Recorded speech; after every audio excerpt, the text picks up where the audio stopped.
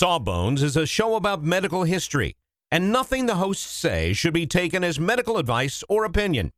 It's for fun. Can't you just have fun for an hour and not try to diagnose your mystery boil? We think you've earned it. Just sit back, relax, and enjoy a moment of distraction from that weird growth. You're worth it. All right. Song is about some books. 1, 2, 1, 2, 3, 4.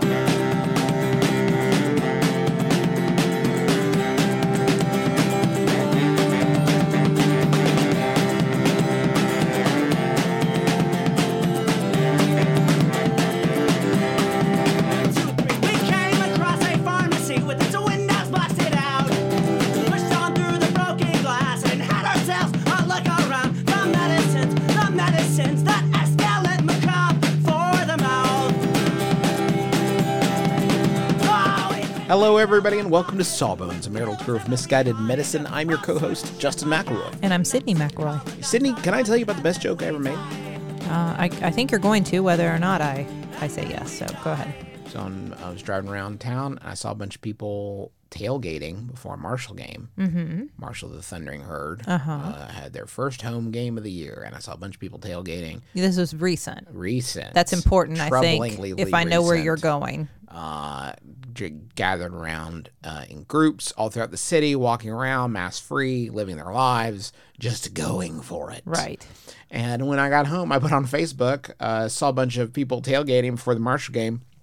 Guess they're counting on herd immunity to protect them. Because Marshall, of course, is the Thundering Herd. I did not make this joke on Twitter. It wouldn't have played there. But here in my hometown of Huntington, West Virginia, where most of my Facebook friends are, they were loving it. And on our medical history podcast, I bet it's going to go over like a lead balloon, kind of. But you walked them in twice saying Thundering Herd, so they had the setup for that to really land. Right. Herd immunity. Herd immunity.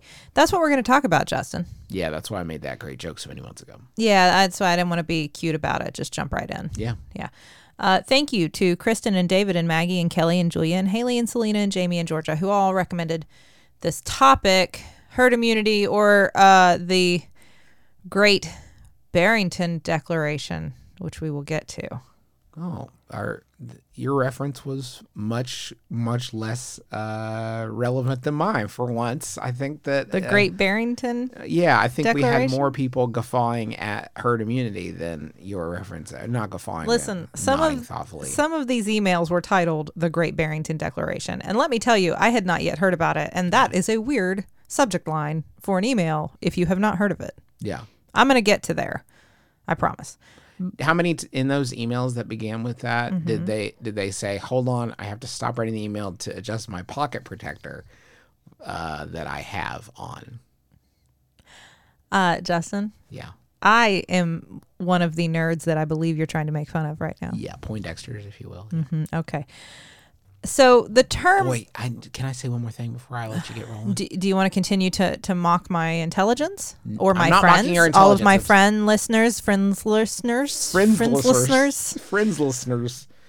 Pocket protector is really a wildly outdated reference. I don't know if I've ever seen one like in the wild. Yeah. Like on TV, like in movies, PT like Tugger, Revenge of the Nerds. Like PT's Huggers is close at the little knob on there you can pull out. I'm sure there are people who have them. I've just never had one. Anyway, the term herd immunity, you could probably guess that it was used in animals first. I bet you could have guessed Let's that. hope so. Yes. My understanding is that it was originally used to refer to herds of cows where they would have these, back in the 1910s, where they would have these epidemic abortions, they would call them, or miscarriages. And the farmers would initially respond when they would see this start to happen among the herd by getting rid of all the cows that it had happened to, like get them out of there really quickly, right? And replace them with new cows. And what they realized is that actually made things worse. That as you got the sick cows out and put new cows in, that it was like adding fuel to the fire. It continued to spread. Whereas if you could just kind of keep them all together after they got better, you tended to see some sort of immunity develop wherein nobody got sick. Not some sort of immunity, Sid. Herd immunity. Exactly.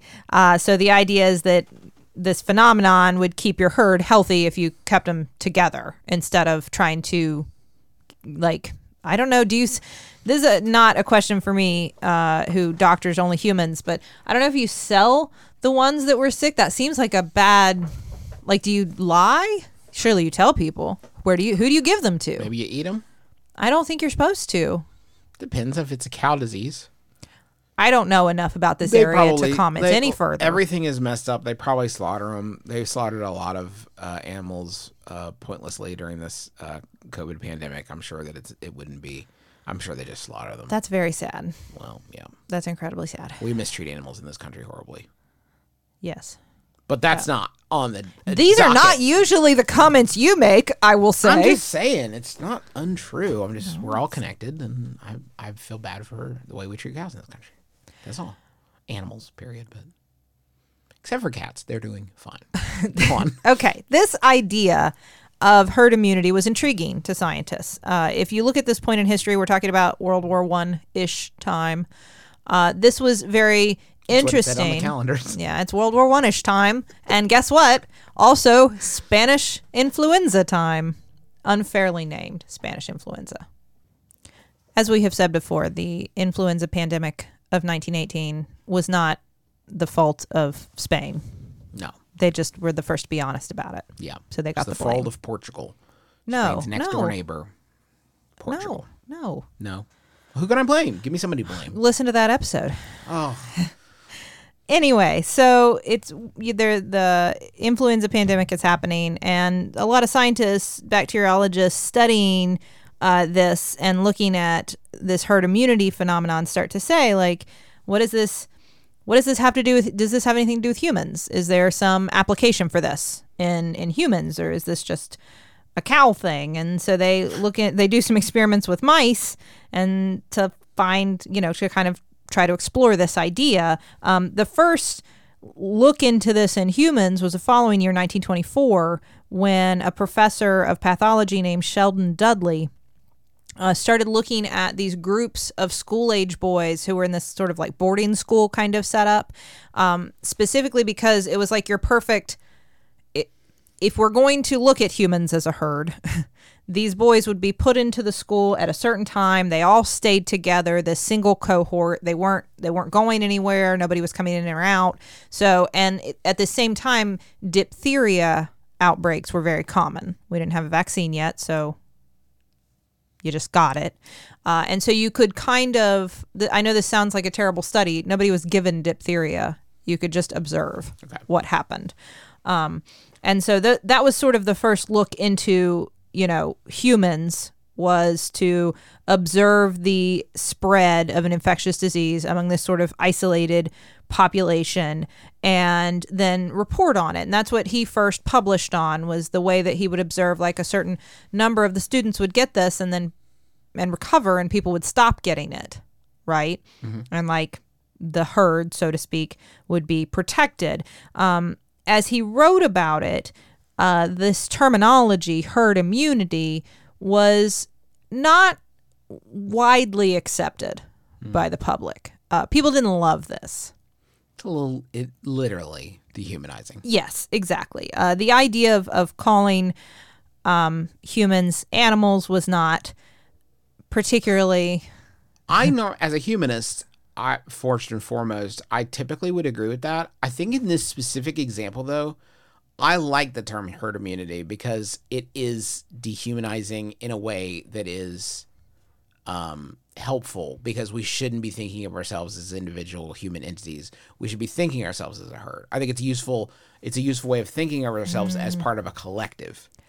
I understand where you're coming from. I would argue that the human animal is capable of altruism, though, without comparing us to another animal that is perhaps less cognitively developed. First off, Rude. Secondly, the Countess. Anybody from Pew's Playhouse. But also, like, I don't know. It's yeah, all evidence to the contrary. Sidster. I don't Okay, know. well, fair. Currently. That's sure. Okay. And especially at this moment in the show, we're talking about the 1930s, so I guess this isn't. Whew. Anyway. And because of this time period, as Dudley talked about humans in these terms and talked about different herds of humans, like urban herds or rural herds, and all these different terms that were used, people were not thrilled. And then the idea I of say urban herds actually hit me different. Yes. Since you added urban to the beginning, it started to feel a little bad. well, and the idea of racial herds was also introduced at this time, especially with eugenics being popularized. Okay, I'm there. Yes. Yes, and I'm like the seeing idea bad that like, side well, now. these people don't get this because that herd has an immunity already for whatever reason. These ideas began to, be perpetuated, and there's also a problem with this because if you do a direct comparison, if you have a herd of animals like we were talking about early on, whether or not you decide that whether or not you've embraced this herd immunity concept and you accept that like these cows that got sick and got better are now like good for your herd. They're helping protect your herd in some way because at that point they didn't really understand why. They just knew that that happened. You do accept that some will get sick and die. Like that is part of this equation that you're running when you're talking about your herd of animals, your herd of cows or whatever. Okay. Right? And so when you apply that to humans, that's not what I would call ethical. Great. Yeah. It's not. Right. It's not ethical. And the other thing is like, in terms of a good euphemism, if we are talking cows, like you also intend to, We're not talking cows. well, Sydney, but we're people. but you also intend to kill these animals in a lot of cases at the end. And so Yes. as an analogy to humanity, it is a weak one Okay. in that way. Fair enough. People don't like that, especially when they're sick and scared or their family members are sick and scared. That's not a great look. So because of these reasons, you can see where there really isn't much of a functional application for this idea, right? Mm-hmm. Like, how do you use it? How do you use it as a tool? You can observe it, as Dudley did. You can see it happening. But how would you use this functionally if the consequences are that some members of your herd will get sick and die? There is no application to this as a doctor whose number one job it is to do no harm Right. until you have vaccines. Now, all of a sudden, along with vaccine technology, we have like an actual idea of how herd immunity could come into play. Okay, that's what makes it relevant. And this is where math comes in. So in order to understand why herd immunity suddenly became important and relevant with the advent of vaccines, you have to kind of understand some math. So we have an infectious Okay, disease. hold on. Okay, I'm ready. We have an infectious disease and we have a vulnerable population. Okay. Okay. And different diseases are different levels of infectiousness, meaning like some spread really easily and some don't, right? Okay. We measure this by how many people is an infected person also likely to infect. You've probably heard about this on the news. The media has talked about this idea. It's the R naught. The R naught. Very We've good. We've talked about this idea. Yeah, but a lot of other people. I'm just saying. Okay, I'm yes. not that smart. So what we found is that if you divide 1 by the R naught and then subtract it from 1, that doesn't really matter. The point is you can get a threshold of the population that would need to have immunity in order to stop the spread of the Okay. disease, okay? To lower that R naught below 1. To achieve herd immunity and stop transmission of the disease. But that number has to be below 1, right? Yes, but what we're taught, to stop transmission. Yes, but what I'm trying to get you to see is that the R naught is intrinsic to what that level of herd immunity is. The R naught of a particular disease tells you how many people would need to be immune to protect us all. Okay. It is dependent on how easily that disease is spread. Okay. Okay? Got it. Does that make sense? Yes. So, like, as an example, measles, one person with measles is likely to spread it to like 12 to 18 other people. Dang, measles, right? Yeah, it's really infectious. Don't miss Really those. contagious, right? So we have to get to 92 to 95% of the population immune before it won't. That's the threshold of herd immunity. That's really high, Yes. right? On the other hand, Ebola, if you have Ebola, you're only likely to give it to 1.5 to 2.5 people. Okay. So for that, we need to achieve 33 to 60% herd immunity level, Yeah. or immunity level to achieve herd immunity. Easy. Okay. So far, from what we can tell of COVID, and this is an evolving science, right? Because we're still trying to, and we're in the midst of it. A person with COVID is likely to infect between 2.5 and 4 people. Okay. Which means we need to get between 60 and 75% of the population immune before we achieve herd immunity, theoretically. Got it. Okay. That's a lot of people. Yes. We are nowhere near that, like on a global or nationwide level. There are isolated communities here and there that may be closer to that level, especially in specific parts of New York, but not on any major national scale. Now, as we talk about that, about herd immunity and the way that it was used for like smallpox, for instance, this was all used in conjunction with a vaccine. So we use this concept of herd immunity to vaccinate people against smallpox, to stop the spread of smallpox, and then to use like what we call like ring vaccination to close in on the infected people. Like you get an infected person and then encircle them with vaccines until we could eradicate it.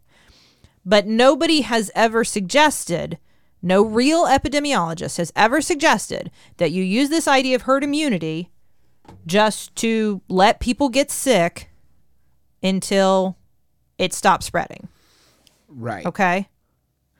Now, in terms of what we would have to do for COVID, like how many people would have to be vaccinated or immune or whatever, first of all, as long as we include a vaccine in the equation, we have to know the effectiveness of the vaccine, right?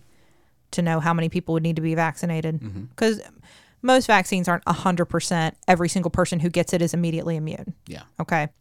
So we have to know that. And we have to know how many people are going to get the vaccine. So we can't do that math yet. But the other way that herd immunity plays into is not just for like eradicating a disease, like I just talked about with smallpox.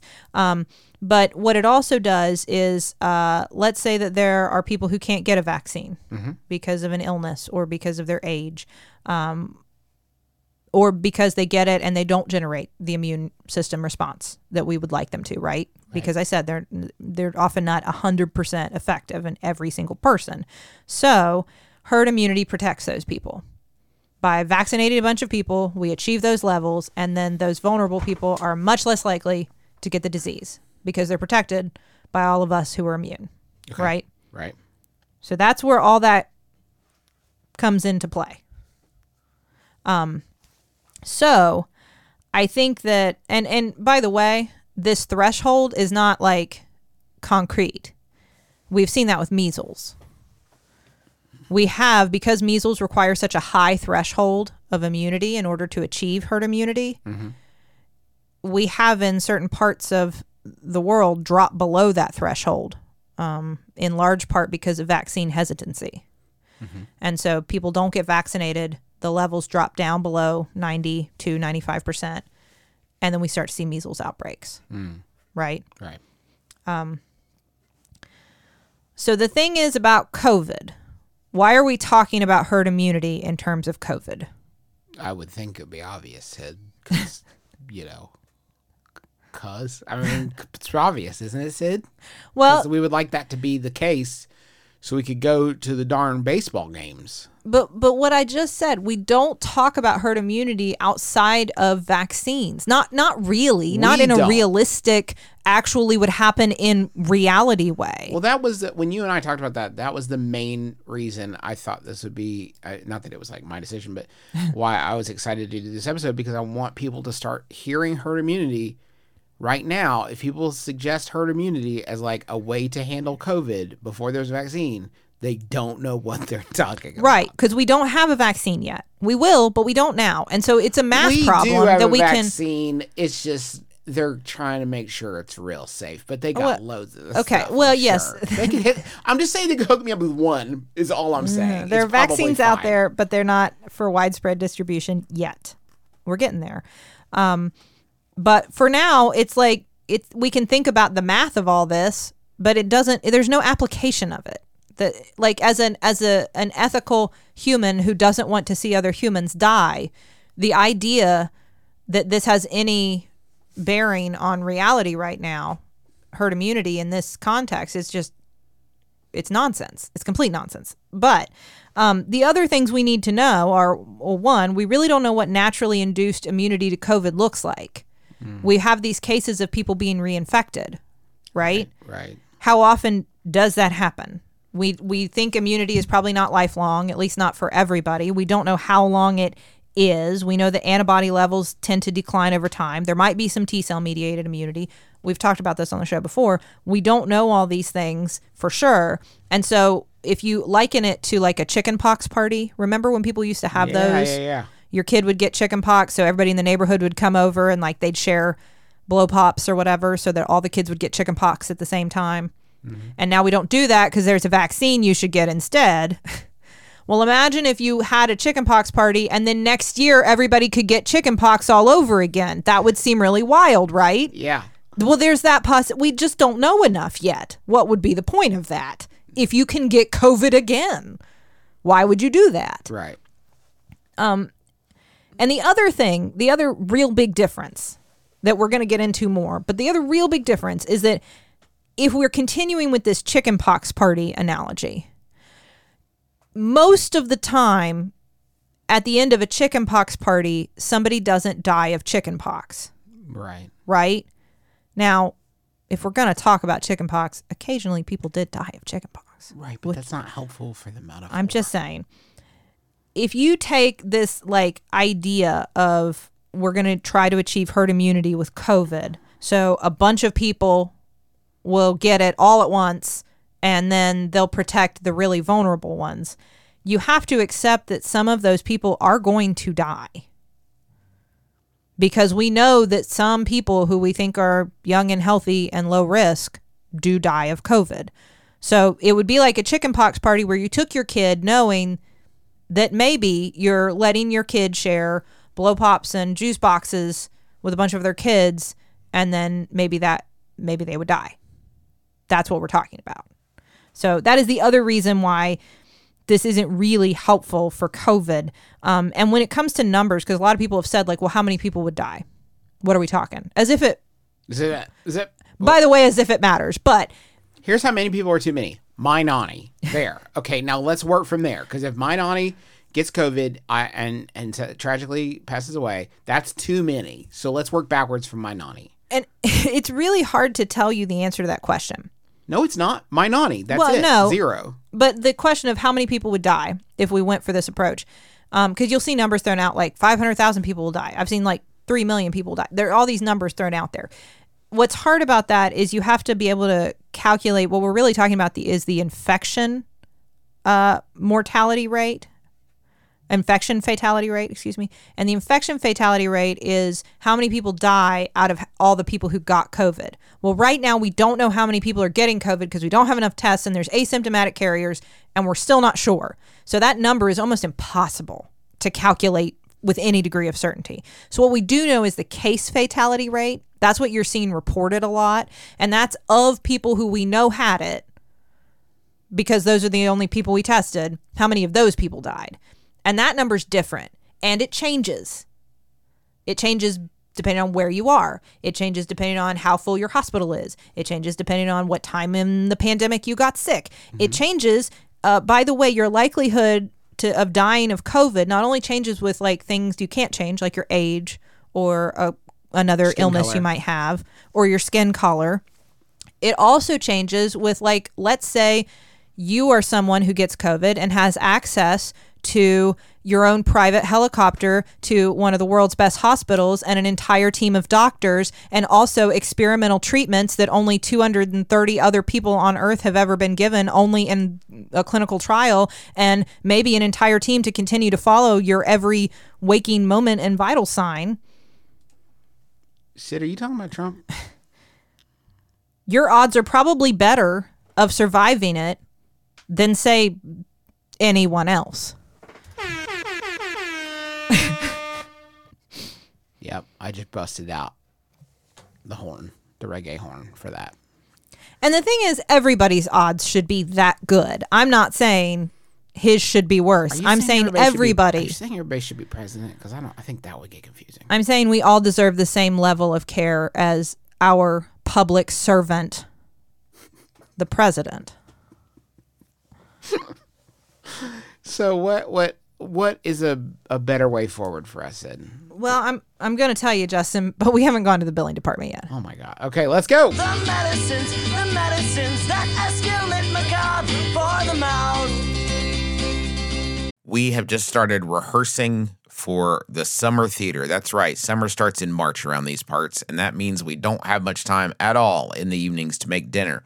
But we will not be just consuming Wendy's, although there will be some Wendy's consumed, but we are going to have a little extra help with Factor, which delivers ready-to-eat, delicious meals right to your door, and not like junky stuff you get out of the freezer aisle, whatever. This is real, high-quality, chef-crafted stuff that in 2 minutes you're ready to eat it. I'm talking about some Southwestern-style turkey and mac. I think this week I'm going to be enjoying a shredded chicken taco bowl is part of my plan. But they got like fancy stuff. Listen to this. Where are you going to get this? Truffle butter filet mignon. I mean, seriously? From a box? Pre-prepared? All I got at 2 minutes? I'm eating filet mignon? That sounds delicious. Yeah, it sounds delicious. And you can give these a try. And it's not just these meals. We're talking pancakes, smoothies. They got some great wellness shots that are surprisingly delicious. And the meals you just eat and eat. There's no prepping, cooking, or cleanup. Get as much as you need by choosing your meals every week. You're going to get exactly what you want. No surprises here. And the meals, I can say, are delicious. So what do you got to lose? Head on over to factormeals.com/sawbones50 and use code sawbones50 to get 50% off. That's code sawbones50 at factormeals.com/sawbones50 to get 50% off. Sydney, you know how you're always saying that you'd like to build a Justin McElroy fan site full of all your favorite quotes, clips, videos, and hunky pictures of beloved podcaster Justin McElroy? I don't remember. Well, there's no need to wait any longer, Sydney, because Squarespace is going to make it easier than you could possibly believe to make a website all about your favorite hunky podcasting superstar. I don't think I was going to. Squarespace, what is it? It's a tool. Think of it as the palette of a web design artist. But you don't have to be a web design artist. You could just take stuff off the palette that is created by real people that know what they're really doing and put it from the palette onto the easel. The metaphor is broken down. Basically, you're going to be able to create great looking websites that have fantastic customer support and help you unlock your creativity and do whatever you want to with your small business or podcaster obsession. You can sell products. You can post your videos. You can share your stories about how Justin has shaped your life and is also a fantastic father. Folks, you got to stop waiting to make your Justin McElroy fan site. Go to squarespace.com/sawbones for a free trial. And when you're ready to launch your Justin McElroy fan site, use offer code SAWBONES to save 10% off your first purchase of a website or domain. So, Justin, this is where I want to tell you about the Great Barrington Declaration. Mm-hmm. Okay. And it's not the Great Barrier Reef. There's no connection. No. A group of public health specialists and doctors and scientists, and there's really three main authors of this, three lead authors who made this declaration. One's from Oxford, one's from Stanford, one's from Harvard. So this all sounds very impressive, right? Yeah. They got together and they issued this document that in my just my personal opinion, representing only me, will be ridiculed by scientific and medical historians for centuries to come. You know how sometimes they highlight things in like your history books and social study books? Like when you're in school, it's like bolded or something, and you know it's like, oh, this will be on the test. Someday, the Great Barrington Declaration will be in a book about this year, which will be an entire course of history, right? Like there will be, you can take like the year 2020 in history class. And nobody wants and nobody wants to take that class. And this will be anyway, the Great Barrington Declaration was issued on October 4th by the American Institute for Economic Research from Great Barrington, Massachusetts. Okay, well, that answers my first question. Why is it great? Declaration is already pretty wild. It is, right? It's all wild. But to slap great at the beginning, but that one I guess they get a pass on. It's very short and easily available online. So you can go read it. It probably won't take you very much time. It's like, I mean, it's one little, it's just a few paragraphs. It's one screen almost. And they call for what they call focused protection, which will result in herd immunity. Okay. It recognizes the fact, and this is a truth, that lockdown has been hard on people. It's been hard financially. It's been hard from a mental health perspective. It talks about, all the consequences of the lockdown and the quarantine and the social distancing and the stay at home and safer at home and everything we've had to do to cope with this virus. And these are true. I am not disputing that. That can all be true. And still not come to the conclusion that we shouldn't have done it all. But yes, this has been incredibly difficult. So what they say is, what we need to do is just let young people get back to their lives. Open the schools, open the bars, open the workplaces, open the restaurants, open the theaters, start the sports, get it all. Do the live podcasts. All of it. Get it going now. Have the mass gatherings, have the groups, have the hugs and the high fives. But only for us young, sexy people. Everybody who is low risk. So if you're probably not someone who would die of COVID, you go for it. If you might die of COVID, don't. Okay. If you are old or if you have a chronic illness, please stay in your home and don't leave under any circumstances. Because there's a lot of young, sick people out here living it to the fullest. Please stay away from everyone. What we're going to do is bring you food there and things you need. We'll just drop them off. If you work, I'm sure we can figure out a way around that, right? Because our government has always been so good at providing for those in need. So it will be easy. We don't have the answers, people. We're just saying this is how we should do it. And they say that. We'll leave the nitty gritty of reality to you. The point is, get out there and party unless you're old or sick, in which case stay home. And also we'll staff all of our nursing homes with people who've already had it. So we'll be fine there. And obviously there are things we can't solve for, like if you live in a multi-generational home, I don't know, but there's probably a way. Surely somebody should be able to figure this out. And also no masks, no testing, no contact tracing. Just wash your hands. And if you get sick, stay home. No mask, but do wash your hands. Okay. Yeah. I know it's defiant of scientific thought or understanding. So this was issued with a lot of co-signatures and caused a bit of a splash because it sounds very legitimate if you listen to all these people who are proposing it. They have the credentials. I'm not going to list all of them. They have the degrees. You would think they would know better. One thing you should know about this group, the American Institute for Economic Research, is a libertarian think tank. And this is not me, like, if you're a libertarian listening and you think I'm taking aim at you, I'm not. But if you do deny the science of climate change, you're wrong. So that's part of their thing. Okay. So maybe you can be a libertarian and not necessarily believe that these people have the answer. Yeah. They are funded in a large part by the Kochs. And that is the political perspective that this is coming from. Very much a political perspective, not a scientific one. Also, anybody can sign it. You can go online and you can just they have little boxes. Are you a scientist? Are you a doctor? Are you a concerned citizen? You just click there and you put your name there and say that I agree with this declaration. I want my name on this declaration.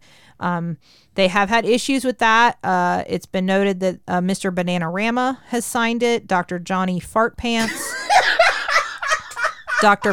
Hold on. I need to get a clean one so I can make a text tone out of it. If you could just give me that one more time, Sydney. 3, 2, 1.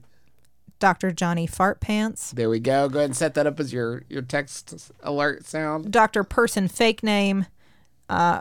Professor Notif Uckingclew. I did not curse there. No. I like Professor Cominic Dummings. And that's fun, I know, but also this whole thing is dangerous and unethical. It's been completely refuted and condemned by the World Health Organization, by the London Society of Tropical Medicine and Hygiene, by the Infectious Disease Society of America, by the NIH, by Canada's COVID Task Force, 14 different American public health groups, epidemiologists from all over the world. Dr. Fauci has said this is nonsense. This is complete nonsense. Even the town of Great Barrington Keep our name out your mouth. said, please, this is not who we are. We wear masks. Don't stop coming to Great Barrington just because of the declaration that is very unfortunately named after us. Now, of course, the White House was interested in this. Specifically, Dr. Scott Atlas, who is a neuroradiologist that the president has recently... Sorry, did you say Dr. Atlas? Yes, Dr. Atlas. That's so powerful. Yeah. Thank you. Dr. Thank you. Dr. Atlas, who has kind of like a laissez-faire attitude towards infection control, and who recently, by the way, had a tweet removed because he said masks don't work. Okay, that's misinformation. So that was removed by fun folks at Twitter, I guess. Yes, So this is the Dr. Atlas who is now advising the president. He met with the authors because he liked what he was hearing. So, and that's been an area of concern because while Trump has not endorsed the Great Barrington Declaration, one of his medical advisors that he definitely likes more than he likes Dr. Fauci, I would say. Sure. Has met with them and feels that this is a way forward. And Trump has used the term herd immunity, or sometimes herd mentality, but he meant herd immunity. Let's just move on from that. But anyway, this has been concerning to a lot of people because while it sounds ridiculous, if you actually did this, it would be so incredibly dangerous. And the president of the United States seems at least to be flirting with the idea. Now, for all the reasons that we've just covered, you already know why this declaration is ridiculous. Yes. We you don't can't have herd immunity without a vaccine. Right. And we don't know if you can get COVID again. We don't know if immunity is long lasting or how long or whatever. We also don't really understand the full long-term morbidity of COVID.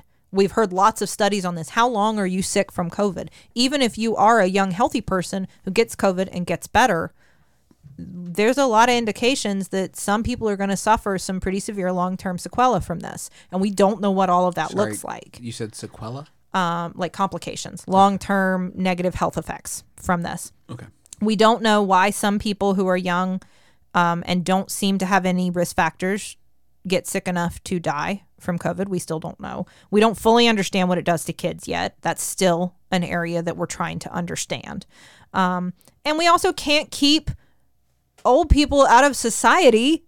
As much as you we all like to. I can't lock my dad in his house.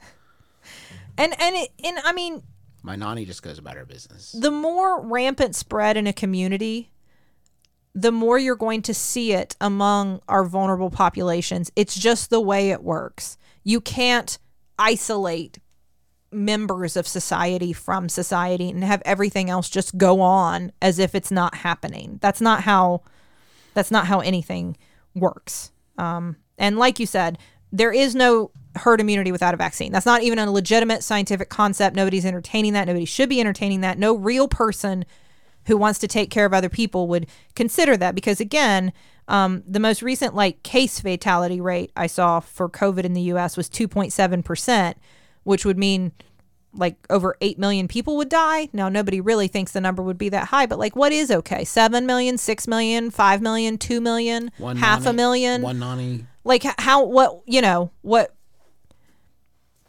the other part of this is that the people who would still, while yes, if we give it to everybody, we are going to see higher morbidity, mortality among the younger, lower risk people, we are still going to affect, like I said, the people who are at higher risk, which if you believe this declaration, you are valuing those human lives as less than the human lives of younger, healthier people.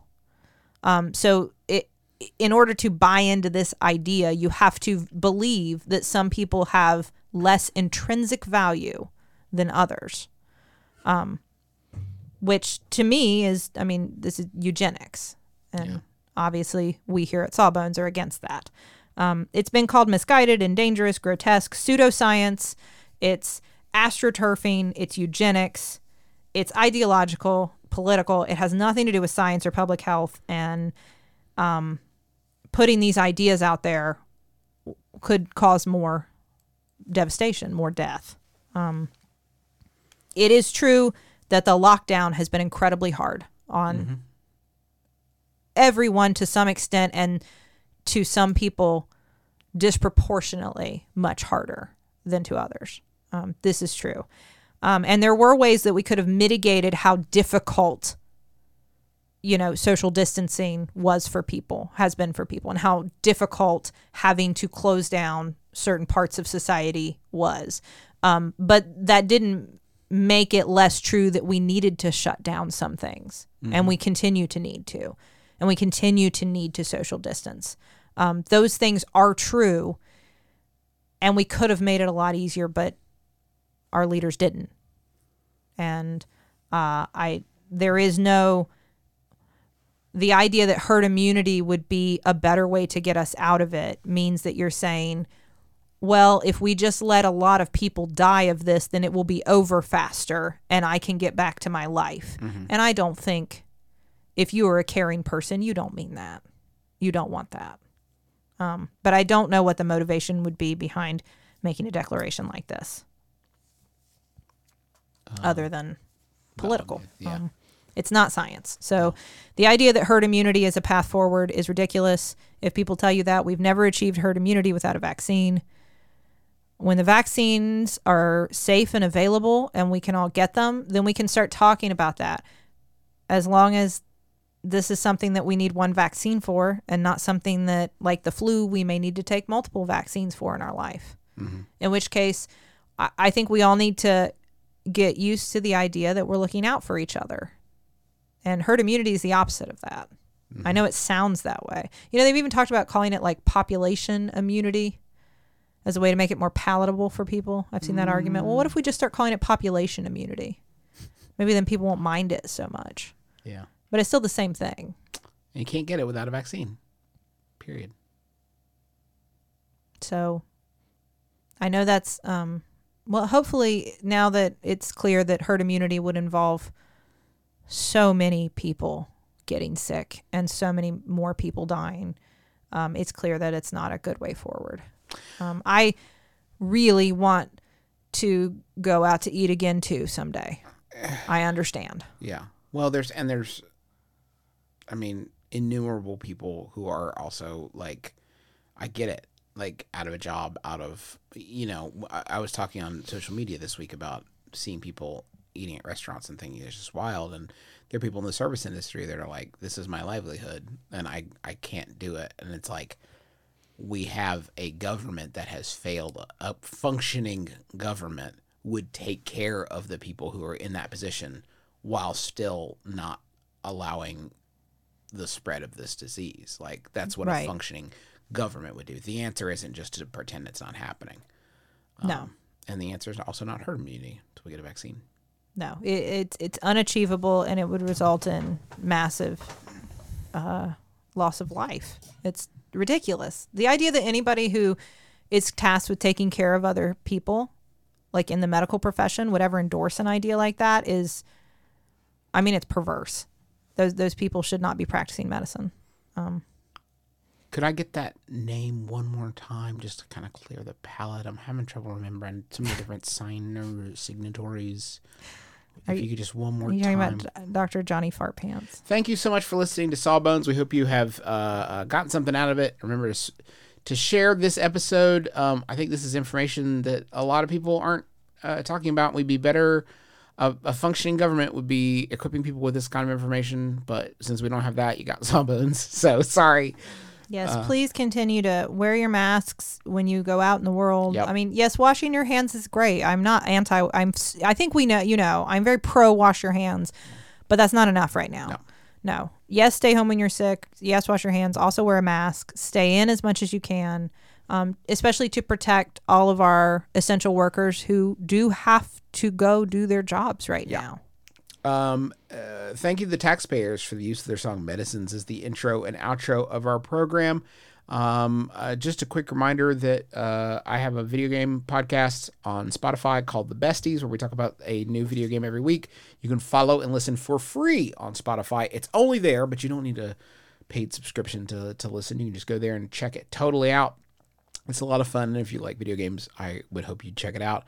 That is going to do it for us for this week. So until next time, my name is Justin McElroy. I'm Sydney McElroy. And as always, don't drill a hole in your head.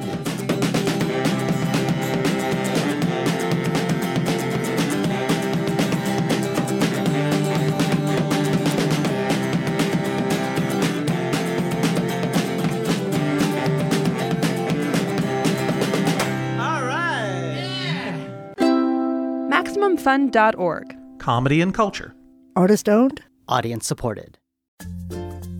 Are you feeling elevated levels of anxiety? Do you quake uncontrollably, even thinking about watching cable news? Do you have disturbing nightmares, only to realize it's 2 p.m. and you're up? If you've experienced one or more of these symptoms, you may have FNO, news overload. Fortunately, there's treatment. Hi, I'm Dave Holmes, host of Troubled Waters. Troubled Waters helps fight FNO. That's because Troubled Waters stimulates your joy zone. On Troubled Waters, 2 comedians will battle one another for pop culture supremacy. So join me, Dave Holmes, for 2 doses of Troubled Waters a month. The cure for your news overload. Available on MaximumFun.org or wherever you get your podcasts.